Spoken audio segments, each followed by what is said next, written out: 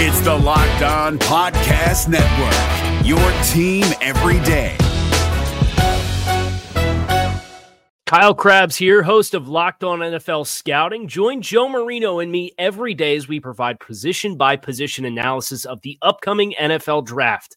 Check out the Locked On NFL Scouting podcast with the Draft Dudes on YouTube or wherever you listen to your favorite podcasts.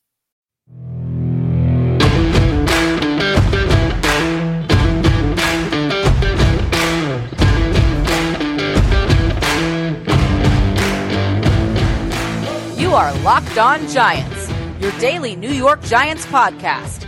Part of the Locked On Podcast Network, your team every day. Hello, New York Giant fans, and welcome to another edition of Locked On Giants, part of the Locked On Podcast family, your team every day. Patricia Traynor here with you.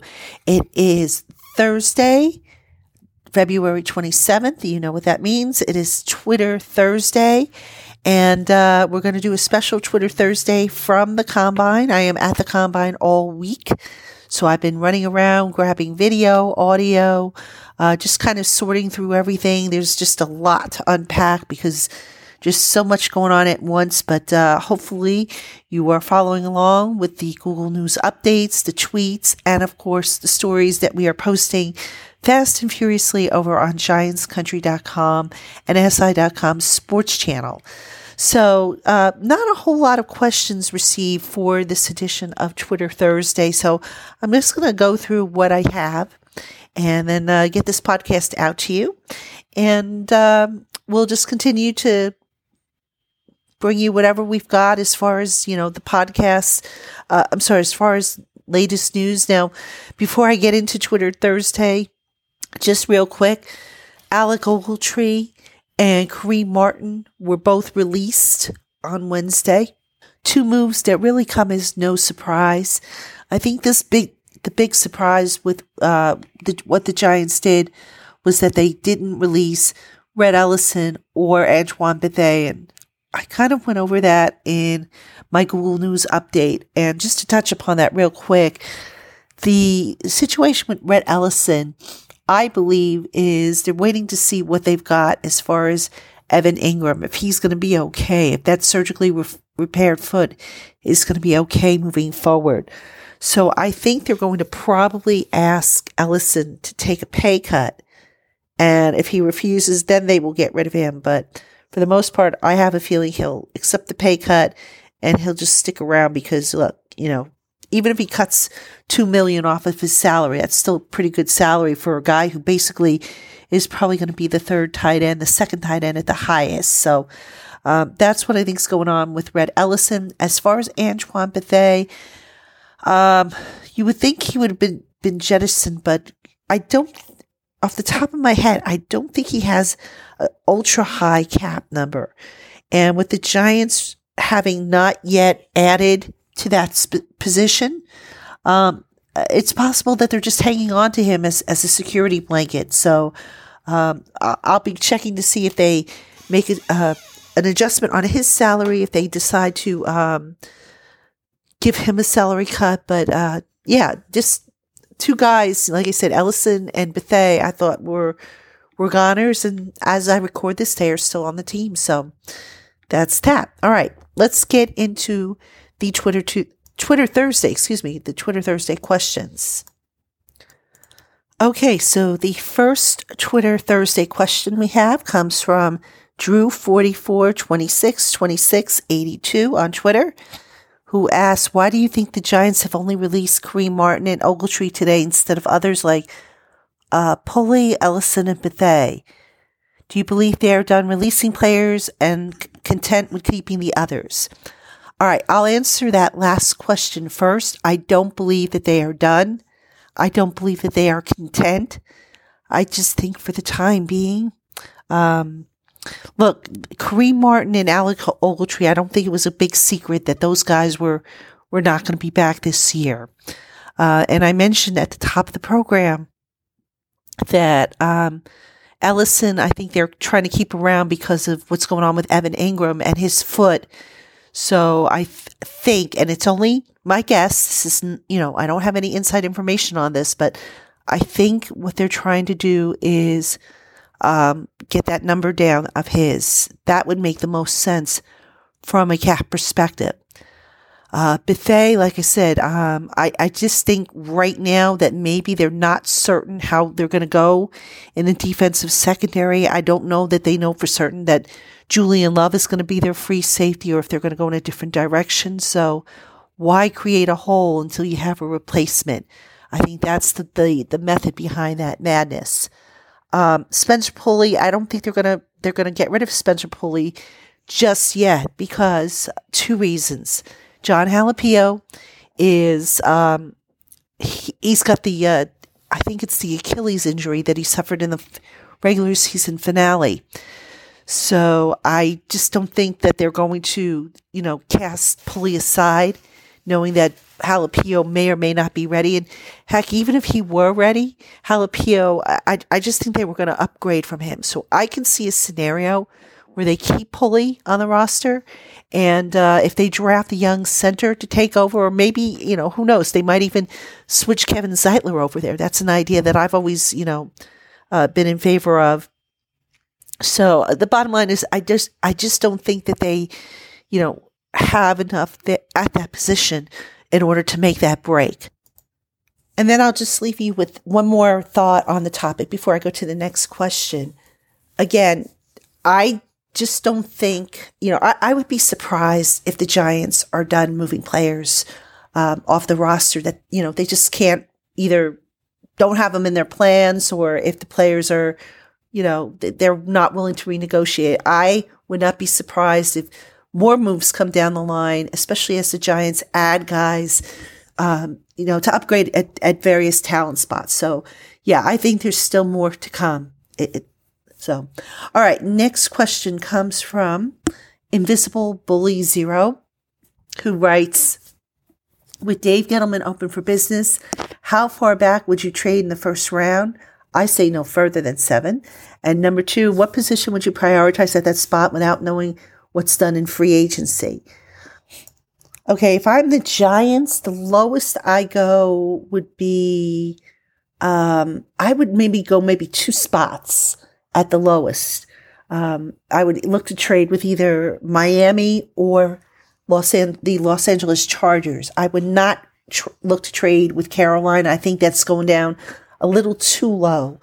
Now, I don't know what's going to happen at the top of the draft because I keep hearing that there might be some surprises that no one is counting on at the top of the draft that could cause Detroit, for example, to trade down with a quarterback needy team. So just so much, there's a lot of speculation right now, a lot of whispers starting to fly.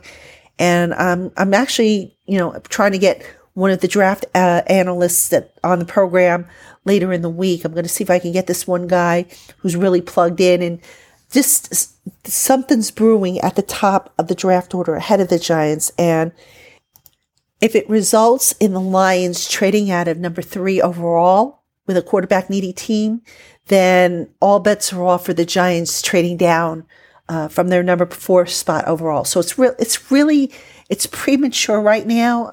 But to answer the one part of your question, I would not go any lower than 7 if I'm the Giants. Regarding what position I would prioritize, I don't work that way, and I don't think any NFL GMs work that way. It's not a matter of what position you prioritize. It's a matter of who's the best available on the board. And you've got to wonder, or you've got to anticipate that there will be a lot of good offensive tackles on the board. I don't think there may be a good defensive player on the board, but you have to weigh between offensive tackle and, an Isaiah Simmons, for example. And some of the decisions you make with that include, what kind of value are you going to get? An offensive tackle is going to be on the field for every snap. Is a defensive player going to give you double-digit sacks every year? So that's what you got to weigh. So unfortunately, I can't give you an answer to the second part of your question because it boils down to how the board falls and then who's the next best player on the board. It's not a matter of, okay, at number 4, I'm going to definitely take a linebacker. And then at number, 32 or whatever, their next pick is, I'm going to take an offensive tackle. That's not how you draft. So, all right, folks, you are listening to Locked On Giants. It is a Twitter Thursday with Patricia Traina. We're going to take a break, come back, and answer more of your questions, so stay with us. Is your team eliminated from the playoffs and in need of reinforcements? Maybe it's time for a rebuild, or maybe they're just a player or two away from taking home the Lombardi Trophy. Either way, join Keith Sanchez and Damian Parson for Mock Draft Monday on the Locked On NFL Draft Podcast. They'll tell you which college football stars your team will be taking in the 2024 NFL Draft. Check out Mock Draft Monday on the Locked On NFL Draft Podcast, part of the Locked On Podcast Network, your team every day. Welcome back, Giant fans, to Locked On Giants. Patricia Traina here with you. It is a Twitter Thursday, and just continuing to answer your questions. And by the way, I apologize about my voice. I am still trying to kick a head cold. This is now week number 2 for this cold.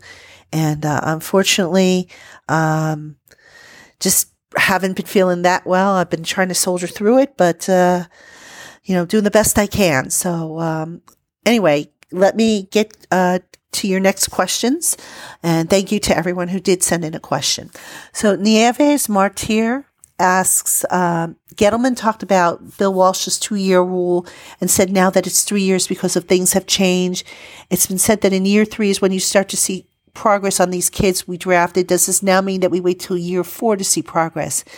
No, not really, Oscar. What you want to see is incremental progress from year 1 to year 2 to year 3.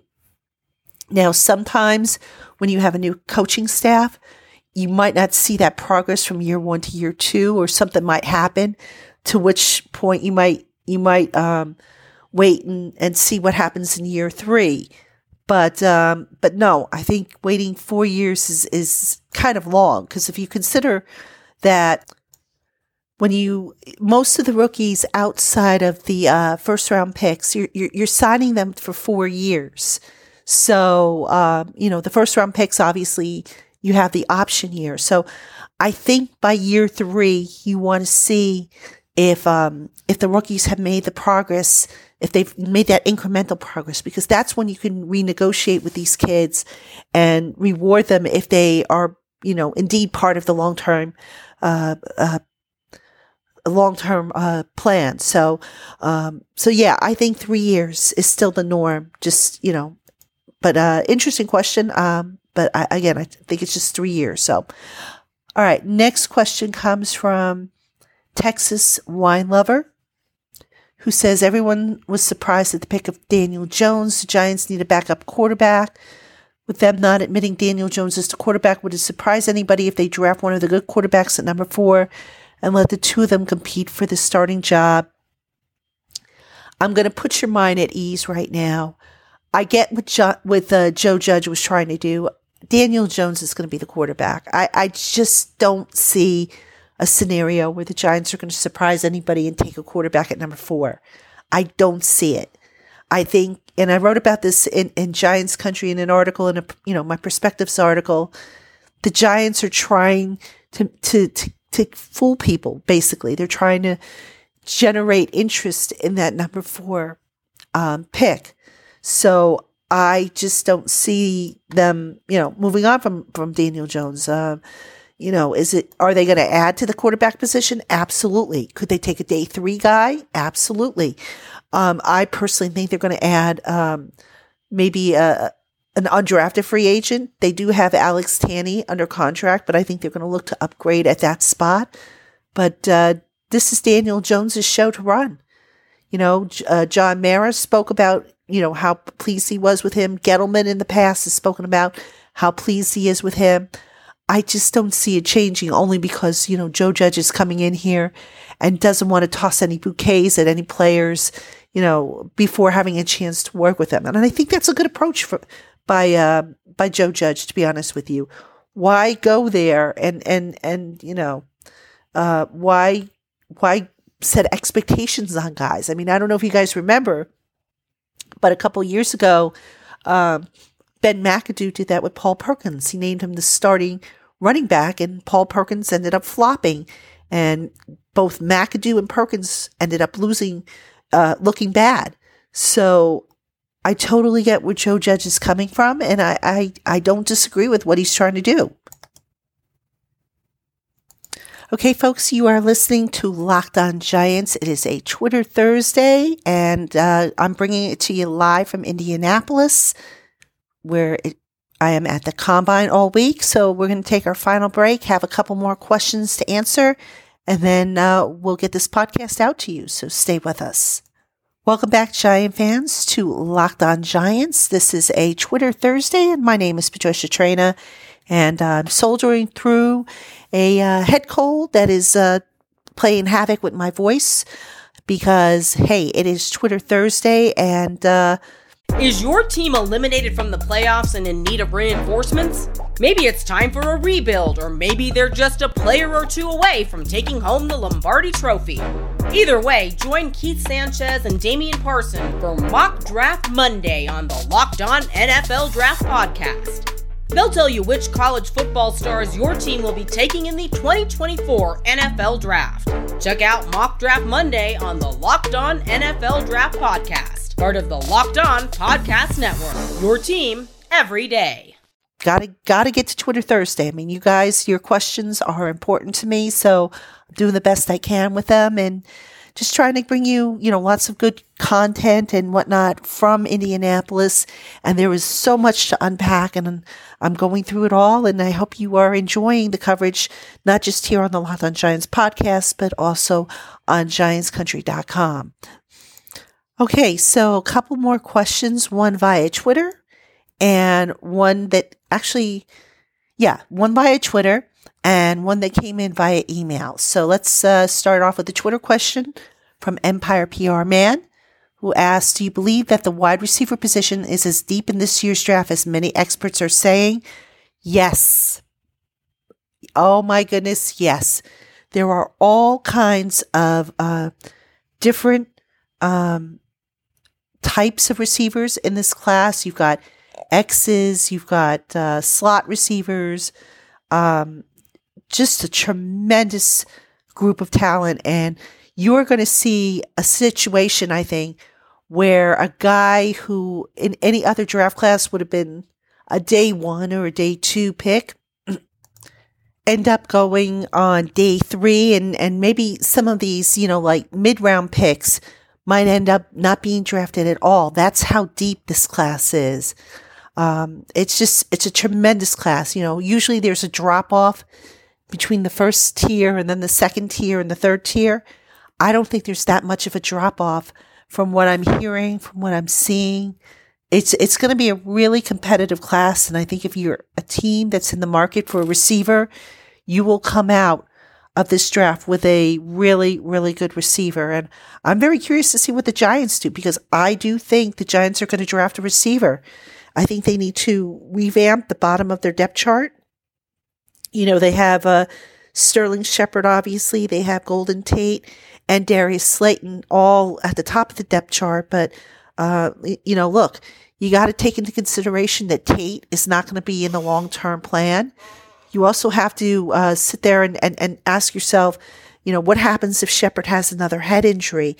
So if I'm the Giants, I dip into this class, whether it be with a draft pick or an undrafted free agent. I dip several times into this class because it is a historically deep wide receiver class.